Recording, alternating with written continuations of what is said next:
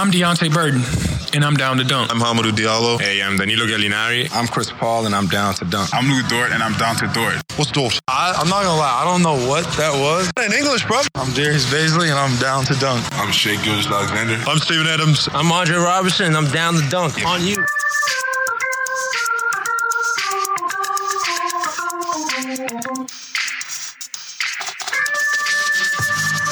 Welcome to Down to Dunk. I'm your host, Andrew Schlecht. We're part of CLNS Media and DailyThunder.com. And with me today is my good friend, Alex Spears. Alex, what's up? Basketball's back! It's back, baby. And the Thunder played a game last night against a horrific Mavs team. No, leave that out of it. Don't say that. They're 1-0. If the playoffs started today, yeah, exactly. We'd have home court advantage. We would. That's true. Where do we rank in the West in the preseason? Number one right now, tied for first. That's right. Some crazy stuff. I mean, obviously the number one thing is Steven Adams took a three and then made it in the first play of the game. I mean, how did you react when that happened? I mean, it was a great play. Did not see it coming. They did not go back to it ever again. No. And my impression from listening to Billy afterwards was that they are going to have to force Steven Adams to do some of this stuff. Yeah. I mean, they were force feeding him in that first quarter, giving him so many post-ups, any shot he wanted. And he wasn't reluctant or anything, but they really had to set up the game plan for that. So it was awesome to see him shoot a three and look pretty good doing it. Yeah, it looked nice. It did. My first thought was, who's that long-haired guy shooting it in the corner? I just couldn't believe it. We've been talking about it for years, right? We've been talking about the possibility. Oh, we think he's going to shoot threes. He shoots them in practice. And you've been saying it, and you figured, man, this will probably be another year where we think, eventually Steven's going to take threes. And now we're here. And he was awesome last night. He had 17 points on 8 shots. He was 6 of 9 from the free throw line, 3 boards, 3 assists. He was very, very good on the offensive end, and he's going to always be good on the defensive end too.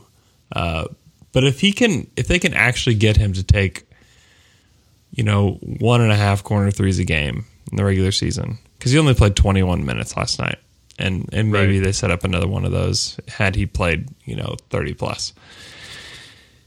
Man, he looked good. He was impressive, and they are going to have to force him. That's just not in his nature to be a guy that's going to score a lot. He doesn't care about that. He doesn't care about his stats all that much. He cares about winning games. And right now, I think they kind of need him to be a guy they can go to win games. Yeah, and I forget Donovan's exact quote, but it was something like they asked him about, his shots or whatever, and he's like, yeah, he's really good around the basket. He's going to need to get used to taking more of those. Yeah. His free throw attempt. So last season, he only shot more than 9 free throws 2 times. Are you there? Yeah. Oh, Skype's making weird beeping noises. Oh, no. On my end. I don't know what that means. I don't know. I don't hear them. Okay. Yeah, anyways, I was looking at his stats from last year. He only shot more than 9 free throws 2 times. So he's going to get so many more opportunities. Of course, all those games he was playing 36 minutes. Mm-hmm. He's going to get so many more opportunities. I mean, I was thinking about the fantasy impact, Yeah. Steven Adams. I mean, if you're not following the Thunder, I bet people aren't really thinking about Steven Adams. And he didn't even have a huge rebounding game last night, but I expect we're going to see a ton of big rebound numbers this season. Mm-hmm. Yeah, there's no doubt. He was great. And I'm a little reluctant to believe that the 6 of 9 from the free throw line is going to be a trend. I just need to see it for a while because he was just so bad down the stretch from the free throw line. I need to look up his splits, but it was he was embarrassingly bad from the free throw line toward the end of the season. Is that something we've heard he's been working on? I mean, I guess they all work on it all the time, but I mean, I remember one of my first media days, I asked him what he was working on, and he said free throws. Oh, really? You know, I mean, like he's been saying that for a long time, that free throws is something that he wants to be good at, and he's been working on. And when you in game, it's just different. And this is preseason too in Tulsa, so I mean, like we know that you can't take a ton from this. Like we know that, but yeah, he was 35% from the line post All-Star break. Wow. Yeah, it was really bad. He was 26 of 74 from the free throw line. He was only 55% pre All-Star break, so it's not like he was awesome. But yeah, 35%. He was really bad post All-Star break. So I just want to temper my expectations when it comes to the free throw line. When it comes to everything else, he was impressive, and I want to see him shoot more threes. Steven even said it after the game. You know, like I've got to take and miss 20 of those before I have like a real feel for it. Right. So interesting and really cool because and that's kind of like that whole game. Like most preseason games, I'm just not really engaged. Don't really care a whole lot. This game, I was engaged from the beginning through the end just because there's so many guys on this team that are interesting. And Steven's interesting because he's got this new wrinkle and they're trying to go to him. Obviously, you're wanting to watch Gallinari. You're wanting to watch Chris Paul to an extent in a Thunder uniform. We haven't mentioned that they started the 3-point guard lineup, which I'm sure everybody was pretty jacked about. I know you asked me what I thought about that first Steven Adams 3, and I'm remembering now that I actually thought the Thunder were in blue on that first possession. Oh. And so I was trying to pick out the new players, and I actually thought on my grainy screen that I had identified Nader, who was actually Maxi Kleba. And that was the only one. I was like, who are these other guys? I can't figure this out. And by that time, Adams had hit the 3. So I actually missed that because I'm an idiot. But yeah, we start with a 3-guard lineup. Honestly, the most, when you talk about how you can't really take away things from preseason, the things that I do think are the most interesting are the rotations and who plays and who plays when. Yeah. So the fact that he went with Dennis over Ferg in the starting lineup with Robertson out, full go, Robertson. Yeah, that doesn't look too great right now. A full go. Yeah, we'll see if he plays Thursday. Bummer. But yeah, and I don't know if this was just a preseason thing. Hey, I wanted to see how this lineup works. I know I'm not going to play CP3 the whole game. Might as well do it now, kind of thing. Or if he really would start all 3 guards. I mean, it worked out fine. They were fine offensively. Yeah. But I would guess this is not a thing. Good. That would be. I'd rather see Ferg earlier. That would be my guess. And Ferg looked really good last night too, which should not be understated because he played really well. But I think the thing that shocked me in terms of the lineups and the rotations, 2 things. One guy who played way more than I thought, one guy who played way less. The guy who played way less, the fact that Nader didn't get in until the second half. Because we were all kind of under this.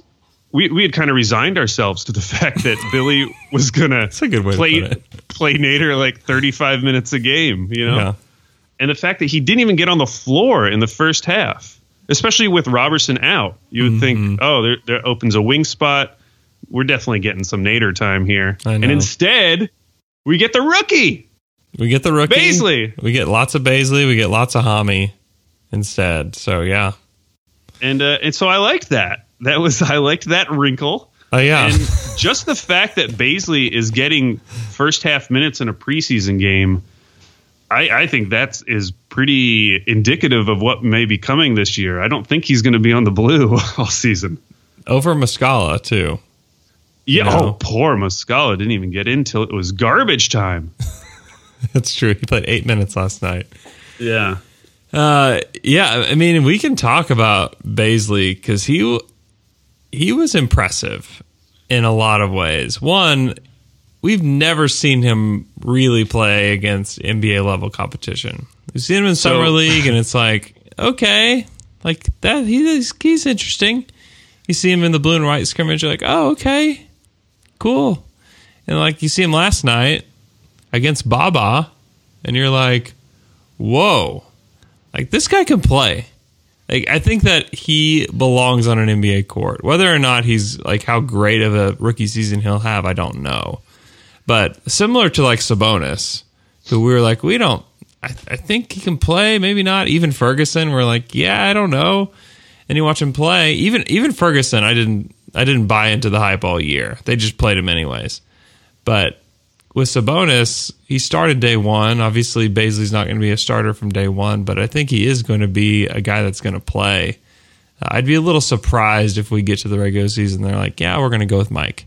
And they may do that, but just from watching him in that game, he's got a skill set and an awareness and a feel for the game that seems to be good enough to get minutes. And you'd think that you would rather spend those minutes developing a guy like Bazley than giving a minimum contract guy significant minutes. Yeah, and I think what you notice in comparing him to someone like Ferg is how much more confident he is driving to the basket. Because remember with Ferg, I mean, it's still probably the case when he would get the ball and like start to drive and it would never go anywhere. And Bazley, I think it was in that first quarter or second quarter when he drove to the basket and then made that pass to the cutting Ferg, and Ferg got the huge dunk. He just looks so comfortable out there. Yeah. He does not look lost. Like I was expecting the like classic, chicken with his head cut off that people describe when a guy's just like flailing all around, or like the newborn deer. Yeah. Whatever like metaphors people use for just like the really gangly, awkward guy. Yeah. That's what I was expecting. And so to see a guy who looks completely comfortable and confident in his game was really strange, especially considering he's like 19 and didn't play basketball or organized basketball for an entire year. Yeah. I mean, the last competition that he had was against high school players. Right. Which is just mind-blowing. But he fits in. Like he did not, you're right, he did not look awkward. It did not look weird. He had a cut, like he's got a lot to figure out. Like he's got a lot of development to do in regards to drives to the basket and what he does once he gets there. And he did some good, it was kind of a mixed bag. He did some great things. He had that dish to Ferguson for that monster jam. That was really awesome. He had a couple drives where he's able to finish in the lane with kind of a floater. It was kind of awkward. And then there was a couple times where he just got straight up blocked at the rim just because he'd get there and it would look really good. If you were to just put a highlight compilation of him just dribbling toward the basket, you'd just be like, this dude's awesome. And then once he gets there, you're like, okay, like there's a lot of work to do. There's a lot of work to do for him. But if he can figure that out, if he can figure out a way to finish over a defender, or finish through a defender, or draw a foul, or whatever it is, like he's got to figure one of those things out. Like he's going to be a really good player. And he hit a 3 last night. I remain pretty skeptical on his 3-point shooting until I see more, but he played really well last night. And even as a defender, he showed some flashes where you're like, oh, okay. And to me, he's a 4, and that's kind of the best role for him. And as he gets bigger, over these next few years, I think that will become even more clear. And with his size, he could even be like a really, really interesting like small ball 5 in like very small situations. That won't happen this year, but I think down the road as he bulks up, because he's skinny, he's not crazy skinny. You can see him getting bigger. I think he could be really interesting in that kind of role. That's what I was thinking about watching him, was that his frame, like it kind of reminded me of watching Giannis early in his career, where he was like so skinny and so different than he would become, like literally 3 to 5 years later. And I think we could see a similar thing with Bazley, where he just bulks up and becomes like a legit size power forward, because even right now he does look a little skinny, although he was bigger than I thought he was. But over these next couple of years, I have a feeling he is just going to be jacked. Yeah, because he is a really good size. Hold on, I'm finishing a tweet. At AlBabyCake says that Darius Bazley is going to be Giannis. Okay, send. No. I mean, I already predicted him for most improved player. So. Oh. Yeah, he's. I mean, you've got to credit Sam on that pick because it came out of nowhere. I mean, the response at the draft party, and if you were there, was. Who? Like, who is this? Whenever there were a ton of guys left on the board that you're like very excited about. And Bazley's ended up being awesome in multiple ways. He's hilarious and fun and good at basketball. And, I think people are always going to say, I mean, even John Hollinger, in one of his first articles that he wrote, he had the Thunder in it. And he was talking about Brandon Clark. The Thunder could have had Brandon Clark, but they took Bazley instead.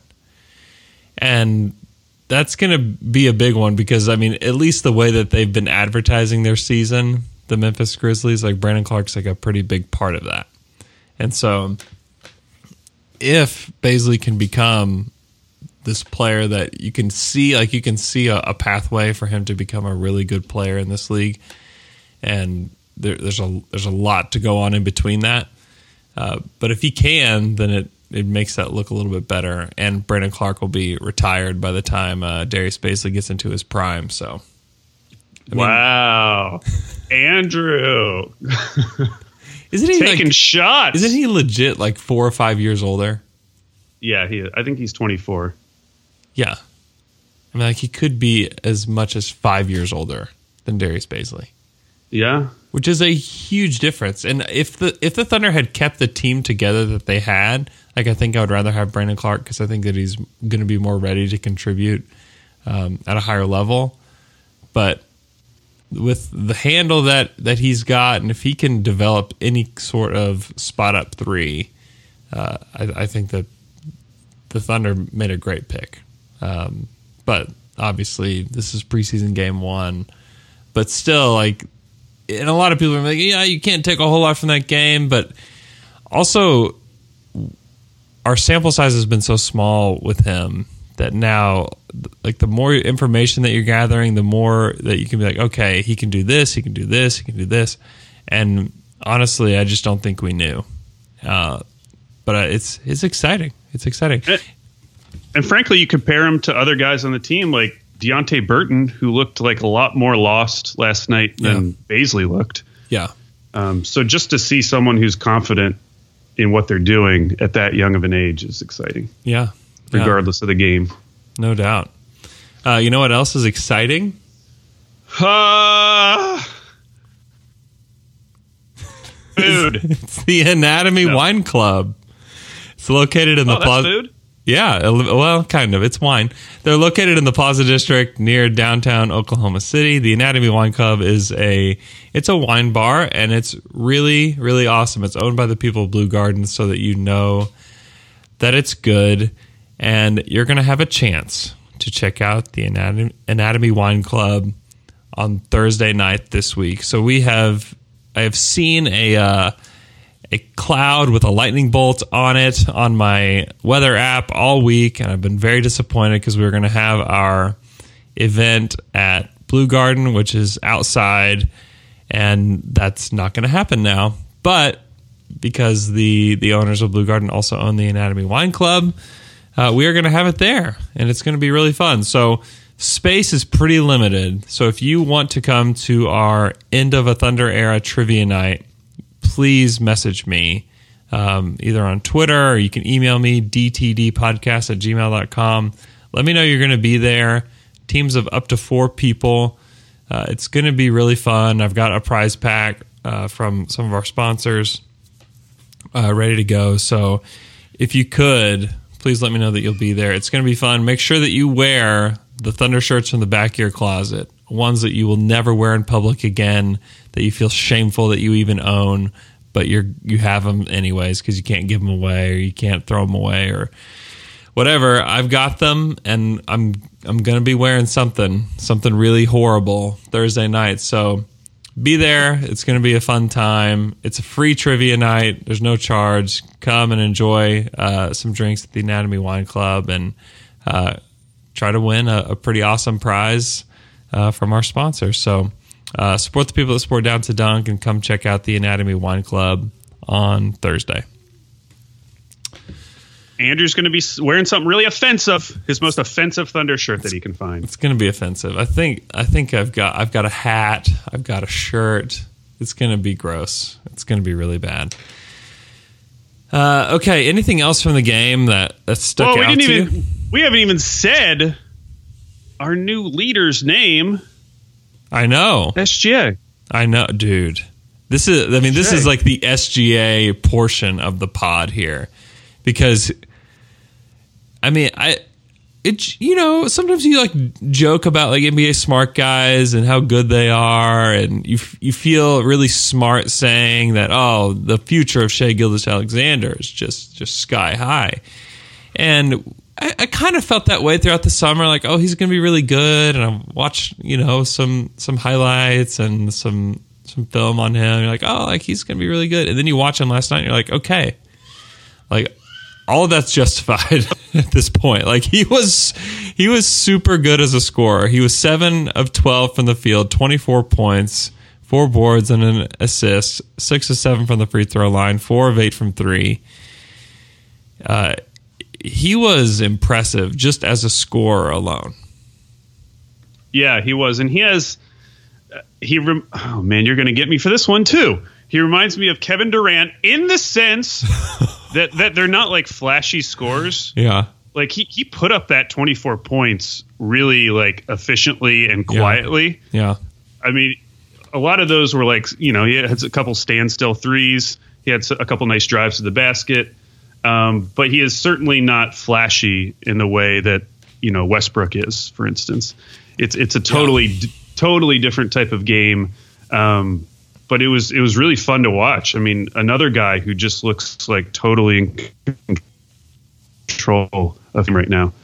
And that goes for like that starting lineup, man. That was one of my takeaways from last night. That starting lineup has so many smart, efficient basketball players. Mm-hmm. Like they're going to be beloved on Dunked On. Oh, if that can actually get rolling a little bit, because I have a feeling they're going to put up pretty impressive efficiency numbers. Yeah. And they were from 5 different countries last night. Cliff Brunt brought that up. Oh, wow. Chris Paul, United States. Dennis Schroeder, Germany. Steven Adams, Kiwi. Gallinari, Italy. Gilgeous-Alexander, Canadian. Well, they do call it the Will Rogers International Airport. It's for good reason. Yeah. That is kind of a cool fun fact, though. And it makes me really glad that they started Schroeder because of it. Just for that reason alone. But yeah, I mean, Shai, and he scored him in multiple ways. He scored in ways that, I mean, sometimes guys have big nights. Like a guy like Deonte Burton or Ferguson or Nader or somebody like that. Like they're going to have big nights. Even Baisley may have a big night. Hami may have a big night. And you're like, oh, that was awesome. That's great. And it's probably not something that they can do on a regular basis. But when you watch Shai last night, and he may not, I don't believe he'll average 24 points per game, just because I don't know that he'll have the same opportunities that he did last night, because I think Chris Paul is going to play more than 17 minutes. I think Gallinari is as well. But you watch him play, and you're like, I think he can, like, this is him. Like, he can do this. And it was a lot of crafty getting to the basket. It was some relocating for some really good threes. I mean, didn't watch him play last night and be like, I don't know how sustainable this is. Like, I think that this is kind of who he is. And he has the swagger of a guy that is going to do this on a regular basis. And, it makes that Paul George trade look even crazier at this point, because I think that we were excited about Shai, and knew that he was good, and he's, a positive impact player as a rookie, which is really rare. Like, that's awesome. I think there were a lot of questions like, is he a point guard, and does he have it in him to score, night in, night out? And there was a lot of people saying like, yeah, that's not really his personality. That's not really him. And then you see him play, even the blue and white game, and you see him play last night, and you're like, oh, like he legitimately could be a go-to scorer. And I didn't really expect to see that this quickly. Yeah, I mean, I have definitely recalibrated my thoughts about how many points he could score per night. I mean, I think maybe 24 is too high, but I don't know. 20 seems like he's be playing 32 to 35 minutes a night. I think he can do it. He's just going to make the most use of his time on the court. He's going to be super efficient. And yes, there are guys like CP3 and Gallo, but even those guys aren't super high volume scorers, so there's going to be shots for him. Mm-hmm. Yeah, and I think that they understand like the position that Shea's in as well, and want to help him. Like Gallinari is not a selfish like throw me the ball kind of guy. He took 7 shots in his 17 minutes and was crazy efficient and very helpful as an offensive player last night. But I think that Shea is a guy that they need to give the ball to. And I think it's in the best interest of the franchise to do that. And whether or not they win games this year, I mean, I don't think that it matters all that much. And I think that this team is going to win games. Like I just think that they will. They have a depth to them. They have that starting 5. I think that Nerlens is a player you can count on. I think Ferguson's a player that you can count on. I think if Dre can play at all, he's a guy that you can count on. And I expect him to play. I don't think that you say I'm a full go and then just don't play at all. I don't think that's going to be that's the what case. He just did, Andrew. He just did that. I know. But I mean like going forward, like doesn't play this season. Like I think he's going to play. And then like you have this mixed bag of guys. And I think Bazley's a part of it, like Hami, Bazley, Nader, Burton, Muscala, that group where it's like, I don't know. Like I think that those guys, I don't think there's going to be consistent minutes for any of those guys, including Muscala. Like I just don't think there's going to be, I think it's going to be matchup based. I think it's going to be development based. And there will be guys that look like they have the lead in the rotation and they'll probably fall back. I think that Billy probably feels like he has like a lot of leash with all those guys to just play them as he sees fit as the season goes on. But like they've got some decent depth, and they've got guys that just know how to play. And Alexander, can I call him Alexander? I don't think that's the right thing to call him. SGA, being a guy that can be a go-to scorer it's a revelation, because you look at the roster and you're like, who can do this? Like who could carry this team?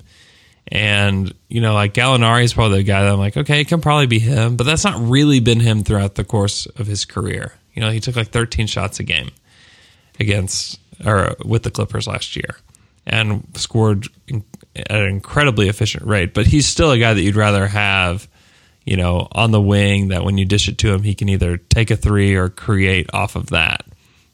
And having a guy like Shea that could do that is amazing. And Chris Paul can be that guy too. Like let's not act like Chris is just going to fade into the background. Chris Paul played 17 minutes last night. He's going to play probably double that in the regular season. And he took 4 shots. I mean, Chris Paul is going to take more than 4 shots in a game, and there's just no doubt about that.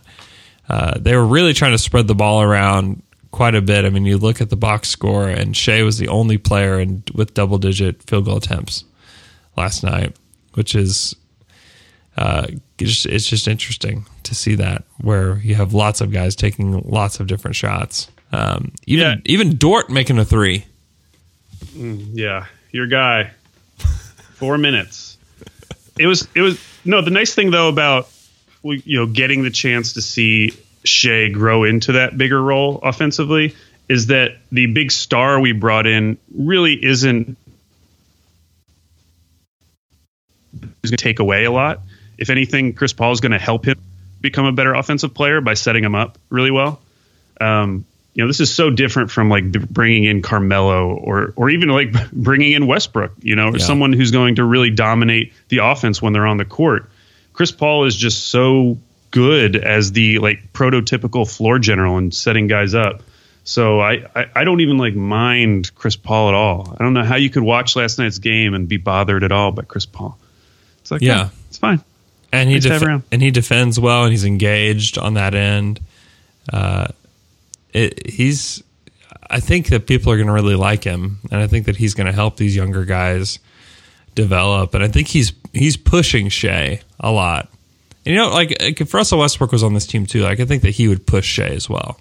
So like I feel like physically, like he'd push him down on the ground and yell at him. That's what would happen. No, I think it's just there's going to be this weird awkwardness throughout this season where like you compliment Chris Paul, and it's at the same time it's this double-edged sword where you're also killing Westbrook, and it's like no, like Russ was really great with Ferguson last year. I think that Ferg maybe doesn't have the season that he did last year had Russ not taken him under his wing and really helped him, mentally with the game. Because Ferg was in a bad place to start the season and was horrific to start the season and ended up turning it around and having a really good second season. And maybe that doesn't happen without Russell. But I do think that Chris Paul is in a position to do similar things, where I think that he knows where he's at in his career. I think that he knows that the value that he can add to this team is help kind of orchestrate the offense, score when needed, defend at a high level, and really help these young guys develop and become players, become the players that they know that they can be. And I think that teams can look at that and say, okay, like we want that guy. Like we know that he costs a lot of money, but that guy can help our team in a lot of areas. Yeah, I mean, you have to be more excited for the season after watching that game, right, Andrew? I mean, yeah. I mean, I think that you do. I do have to mention this again, which I don't really want to mention it, but that Dallas team was bad, dude. That Dallas team was really, really bad. I mean, Justin Jackson was one of the highest scorers on their team, and Justin Jackson's just not very good. Like he's just not a very good player. So I mean, the opponent was not great. But still, I mean, even last year when the opponent wasn't great, when they played that Memphis team in Memphis, I believe, and they just barely beat them it was probably a team that was pretty similar to this. And Russell had to like bring them back after Russell had put a massive hole in the ship, and then he had to patch it up and get them back together and made some shots down the stretch and won the game. It's probably similar to that, and it's just good to see effort from them throughout the game. Whereas the Thunder didn't show that last year. That was not a part of their DNA, was like showing effort despite who the opponent is. And I know it's a preseason game, but last year was so frustrating in so many ways that like even seeing that is like, okay, like that's encouraging just to see some effort, like proper effort right, against a team like that. Yeah. The Mavs play again tonight. I was reading a Mavs blog, and they scheduled their own preseason, and they scheduled a back-to-back. Why? I don't know. And they're flying to Detroit. So and that, I think Porzingis is supposed to play, and I guess Luka would play in Detroit. I would hope, but like, why not do it the first game? It was on ESPN. I know. It's so stupid. And even like before the game, Carlisle wouldn't like commit to Luka being in or out, which I thought that was the whole thing that the NBA is trying to prevent by moving up the time where you have to reveal who's actually playing tonight. Yeah. But Carlisle does not care about that. He does not care about that at all. Well, he doesn't care about winning either, Andrew, because now his team's 0-1, out of the playoff picture. Outside looking in. I would have really liked to see them play against Porzingis in particular. Like, I want to see Luka play, but I want to see what guys like Shea and Steven and those guys looked like around the basket with a guy like Porzingis there, waiting for them, Right, yeah. because Maxi Kleber is this NBA smart guy, no doubt, but he's not a guy that's known as a great rim protector, and so the Thunder got to do a lot of things last night because of the personnel that was on the floor, and so I'm interested to see what this team looks like when they play a team that actually has a guy that can defend the paint, and how does Shea adjust to that? How is Steven adjusting to that? How different does this team look? Because I think that the Mavs made it pretty easy on them in a lot of ways just because they just didn't have good personnel on the floor. And so I'm just interested to see what this team looks like and what guys like Shea do when they meet adversity. You get your shot blocked twice, in the first two possessions. Like, what do you do? Like, then what do you do? Because, like, that's where the stars, like, just don't care. Like, Russ, it didn't matter how many times he got blocked. Like, he's coming at you the next time. Same with James Harden. Like, it does those things. It doesn't faze them, but not every player is like that. Not every player can do that, and so I'm interested to see what that looks like. Yeah, I didn't realize till right now that Maxey was their center. Yeah, last night. Yeah, like they didn't even play Dwight Powell. He's injured apparently. Oh, okay, with a hammy. He's got a hammy. Yeah, I mean you there's a lot of excitement, but then there's a lot of like, okay, they played a guy named Baba who I did not know existed until last night.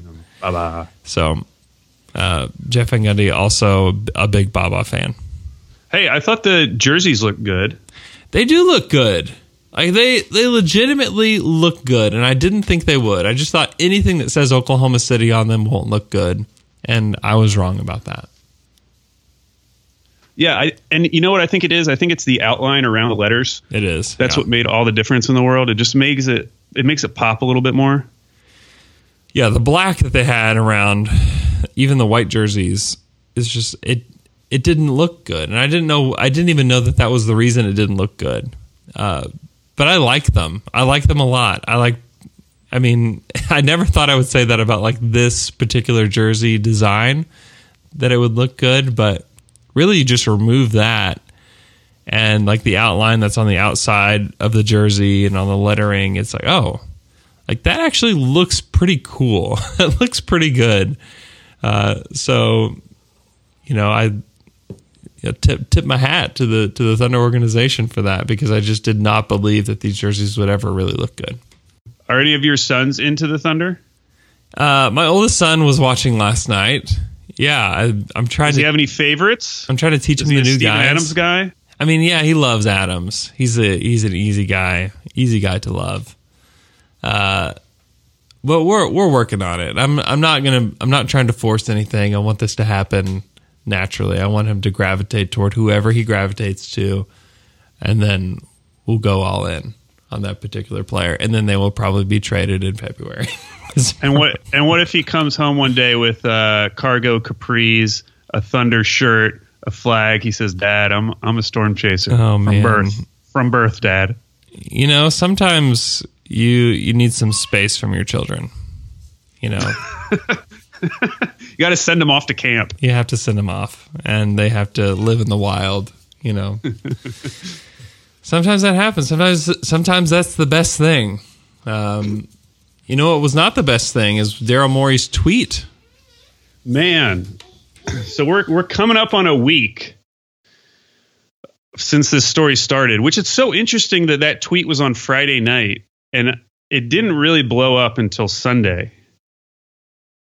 And it was, I think, one of the biggest stories in recent NBA history. Maybe the biggest when you take into the potential financial implications. Because you were saying before we started recording that China had more people watch the NBA Finals than there are people in the U.S., which I thought was ridiculous. And then I went online and I found some stat that, like, in the 2017 Finals, they had 200 million viewers just on mobile alone. Yeah. So even I didn't really understand how big the NBA was in China. But yeah, this is a massive deal, and as a prelude, me and Andrew aren't going to get into the political question around Hong Kong and China because we don't know a lot, and you guys don't want to hear us try to make sense of this. I mean, I will generally say I'm on the side that's interested in democracy. Yeah. But I don't know a ton about the situation. Even after reading a bunch of, explainer articles, I'm not going to be able to give any in-depth opinion on that. But from the NBA side, like, this is, I just can't get over it. The fact that it started with a single tweet, the fact that it was Daryl Morey, the fact that it was Tillman Fertitta. I mean, honestly, I thought the big story Sunday night was going to be the fact that Tillman Fertitta came out and publicly rebuked his GM. And that seems like so long ago. Like, who even cares about that anymore? Yeah, nobody cares about that anymore. Because, I mean, and the fact is that Daryl Morey's right. Like, he's correct. Like, he's on the right side of history when it comes to his tweet. You want to be on the side of democracy. You want to be on the side of people. But like, you also have to know like who you're dealing with. And when you're doing that much business with a country like that, like, you just have to know. Like, you have to know like where the line is, and that sucks. Like, that sucks because you want to be able to speak out against stuff like this, but at the same time, China will just pull all coverage. Like, they don't have Twitter there. Like, they don't have it, and so they'll pull it, and they won't let it happen.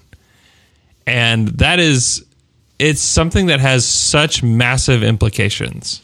And Daryl deleted the tweet, man. He deleted it. He deleted the tweet. It shows that, and it is almost, it's so harmful because he thought he was doing something that was helpful at the beginning, probably standing up for the people of Hong Kong and democracy, great. But tweeting it and then deleting it and then having all these weird apologies that come from the NBA and that come from him, it makes it look so bad. Like, it made the situation so much worse. It was not helpful. It was not helpful at all. And I'll give the NBA credit because I think their initial response was rightly kind of panned by everyone on Twitter. It was like, well, this is the thing that you're like not going to let your employees talk about? Yeah. Like, this is where you're going to draw the line just because of the obvious money implications. But in subsequent days, I feel like Adam Silver did a pretty good job of drawing a line and saying, we're not going to like suspend Daryl Morey. We're not going to punish him in any way. Yeah. He is allowed to do this. Yeah. We understand that it upset you, and we hope that we can come to some understanding between each other, but we are not going to like apologize to the country of China and say that, Hong Kong is part of China. Absolutely. And this is the NBA's stance. Like, that would be crazy. And it sounds like that's what China wants. They want a formal stance by a sports league on a political issue. Yeah. And then you have all the stuff with the Nets owner. Right. And it's awkward, and he's got a history lesson for you where he leaves out a lot of details that might be helpful as well in all of this. I mean, it's such it is such a mess, and it is such a big deal. With the Nets, I saw someone tweet this afterwards, and it was like, oh yeah, of course. Like, he's obviously trying to set up the Nets to be the next China's favorite team. Hey, I mean, the amount of money that the Rockets make just because they're affiliated with China is massive. I mean, they had the jerseys that have the Chinese lettering on them, from last year. I mean, maybe the Nets do have a massive opportunity, and that's what this is like, who's going to play the game? Like, who's going to play the game and say the right things and do everything to appease China? And the NBA is not the only. There's tons of businesses worldwide that are doing this, and that are playing right into their hands just because there is a massive amount of people, which means there's a massive amount of money coming from China.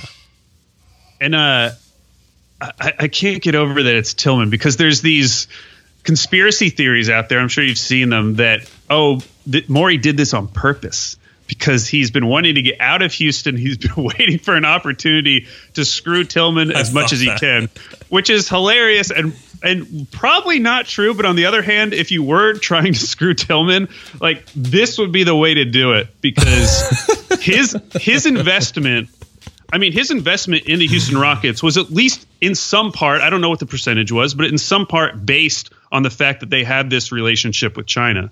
I mean, every franchise has like their own little perks. You know, like if you bought the Thunder, I think one of the perks of buying the Thunder is that the Oklahoma City population is going to give you whatever stadium upgrades you need for the rest of your life. Like, we're on Maps 5 now or something. Like, I'm still waiting for the time when OKC like votes down some kind of like improvement bill in Oklahoma City. And so I think that's actually a benefit of like a perk of buying the Oklahoma City Thunder. Whereas with the Houston Rockets, like, one of the main perks is that you are the franchise that has the most clear pipeline to China. Yeah. And building your brand that way and making revenue that way. I mean, James Harden is huge in China. Mm-hmm.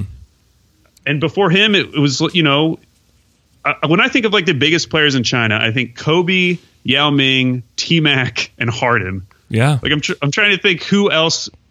I guess Stephon Marbury. I should include him. Right. Steve Francis. I mean, like, it's... Yeah, seriously, it's Rockets. Yeah, it's Rockets.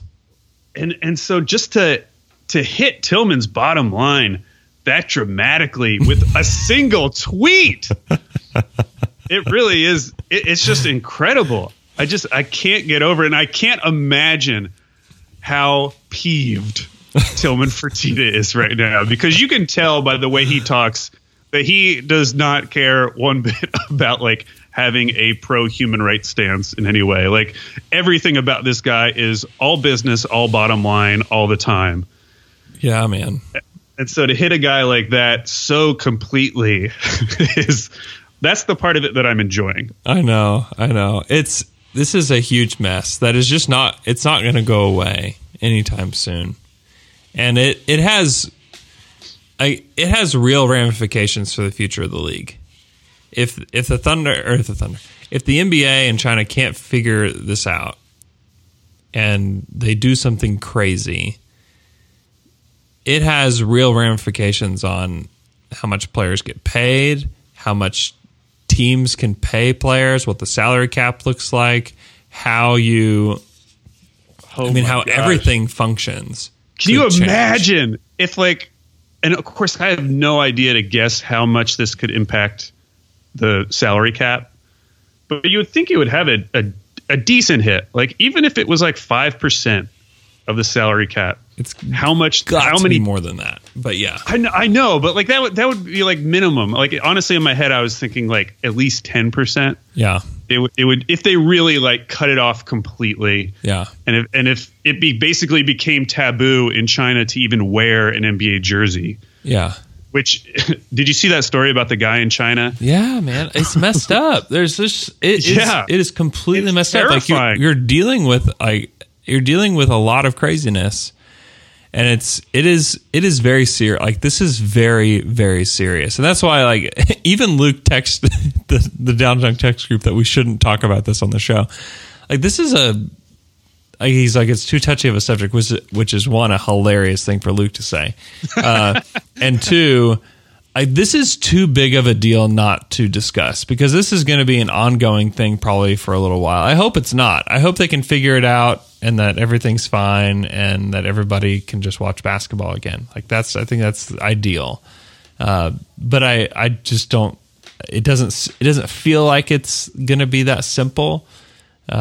And the impact that it could have on the future of the league, especially for a team that's rebuilding like the Thunder, it could change the game for them in regards to team building. And so it's something to watch. It's something to keep your eye on, and it's something that we're going to have to talk about on the show because it impacts the NBA tremendously. This isn't just like a scandal between like Daryl Morey and somebody else. Like, now it's between the league and a country, one of the most powerful countries in the world. Like, it's a big deal, and it could impact lives. It could impact a lot of lives, and it's scary, and it's crazy that just one tweet like that could send this whole thing into a tailspin.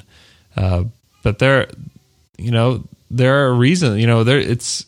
There are guys that have so much power, and a guy like Daryl Morey who has such a loud voice that you have to just be so careful. Like, you have to be careful. Like, if I were him, I would probably be like Sam Presti, where I'm like, you know what? I'm just gonna have a burner account, and that's it. And I'm not gonna tweet because the chances of you making a mistake like this, like it will probably happen. Now, is it going to happen on this level? Like, probably not. I would have never ever imagined that it could be at this level. But when you're a person that so many people know, that's that important to this league, that makes billions of dollars every year, I mean, it's impactful. Like, you're impactful, and you have to know that one thing that you can say can change a lot of things. And on the other hand, like, I'm glad it happened, because I have a feeling this was going to happen eventually. I mean, the situation in Hong Kong doesn't seem like it's dying down anytime soon. And eventually there was going to be some player. It would mostly likely have been a player who would have just tweeted out something or said something to the media. And maybe that would have been able to be brushed under easier because it is just a player. But I do think this was probably an inevitability. And so I'm kind of glad it's out in the open and we're actually getting to see what happens. I mean, we're seeing this happen right now with Blizzard, the video game publisher who publishes Hearthstone, which is a very popular card game, Andrew. Okay.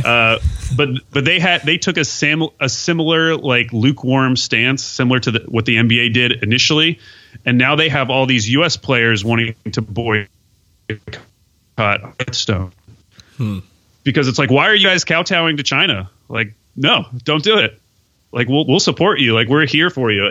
And so it's crazy that Daryl Morey is the guy who's got me feeling like super patriotic right now. But he does, because it really does put things in perspective. Like, I could say whatever I want about, like, the NBA or you know what I was trying to think? I was trying to think of what would be the thing that another country, like general manager, would say about the United States that would actually get me upset. And it's like, there's nothing. Yeah. Like, why would I care about some like even if I was like really into soccer and watching the Premier League and like one of their owners said something disparaging about the US, I'd be like, who cares? Like, whatever. Like, I'll get over it.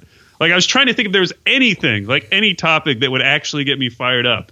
And I don't think there would be. And it's nice to live in a country where you don't feel pressured to have an opinion like that. Because that guy who's wearing his James Harden jersey basically was saying, like, I love my team. I'm going with them till the end. Like, try to catch me, and then they catch me. And who knows what happened to that poor guy? I know. And he was also burning a Chinese flag. But like, that guy is obviously a huge NBA fan. And imagine, like, getting your favorite thing taken away because your country is telling you what to believe about something, or at least just like telling you what opinion to have. I mean, maybe that guy really does have a strong opinion about China, Hong Kong, but he still likes the NBA, and he's like, I'll let this one slide. Yeah. I really like the NBA, and it was just one GM, and who really cares? Like, can I just watch the Rockets? Yeah, it's horrific. It's horrific. It is. And, it does make you thankful to live in the United States and to not have to deal with that on a daily basis. Because, I mean, you go tweet whatever you want, and there's not going to be police officers at your door. And right. And it was amazing to see in the days after, like, Democrats and Republicans from the Senate, from the House, presidential candidates, all coming out with the exact same opinion. Yeah. Like, I saw no one saying, like, actually, China's got a point on this. Right. Like, everyone was united in that fact. And I think that's the reason why the NBA eventually had to reverse course a little bit. Yeah. And take a little bit of a firmer stance, because they were like, oh, wow, no one in the U.S. is really on our side right now. Like, we kind of get more aligned. Not on the other hand, like, if they did, like, kowtow to China and put out an apology, like, they would get blasted by everyone, but it's not like any U.S. people would actually boycott them. Like, I don't think any of us would actually stop watching basketball. No. So it definitely is not the safest decision, what they're doing, which is drawing sand in the line and basically saying, like, this is the way it's going to be. You guys just kind of got to get used to it and get over it. Mm-hmm. Like, occasionally people are going to say stuff that you don't like that doesn't necessarily represent our views, but we are going to allow them to say it, and we're not going to punish them or fine them in any way. Yeah. No, I think it's a bold stance. I think it's the right thing to do. What the ramifications are, I don't know. And I think it's something that we'll have to continue to watch for. Okay. Make sure that you guys, if you're coming Thursday night, let me know. We are going to try to... The space is more limited at Anatomy, so... Come here, buddy. Space is more limited there, and so if you please let us know that you'll be there, that would we'd appreciate that a lot. It's in the Plaza District. Just look it up, Anatomy Wine Club. Oh my goodness, my son is pulling my microphone away from me. Okay. Thanks for listening to our podcast. Follow Alex on Twitter at AlBabyCakes. You can follow me at Andrew K. Schlecht. Leave us a 5-star iTunes review. Exciting beginning of the season. And we'll talk to you guys again on Friday. There's a preseason game on Thursday as well. So we'll have lots to talk about. No. You guys have a great day.